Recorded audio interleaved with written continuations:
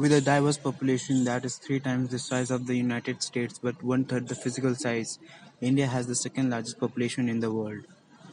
According to the World Bank, India has taken significant steps to reduce poverty, but the number of people who live in poverty is still highly disproportionate to the number of people who are middle income, with a combined rate of over 52% of both rural and urban poor.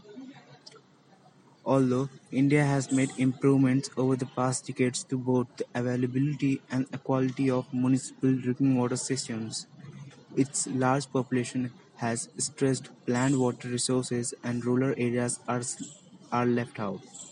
In addition, rapid growth in India's urban areas has stressed government solutions, which have been compromised by over privatization. Regardless of improvements to drinking water, many other water sources are contaminated with both bio and chemical pollutants, and over 21% of the country's diseases are water related. Furthermore, only 33% of the country has access to traditional sanitation. One concern is that India may lack overall long-term availability of replenishable water resources, while India's aquifers are currently associated with replenishing sources. The country is also a major grain producer with a great need for water to support the commodity. As with all countries with large agricultural output, excess water consumption for food production depletes the overall water table. Many rural communities in India who are situated on the outskirts of urban sprawl also have little choice but to drill wells to access groundwater sources. However, any water system adds to the overall depletion of water.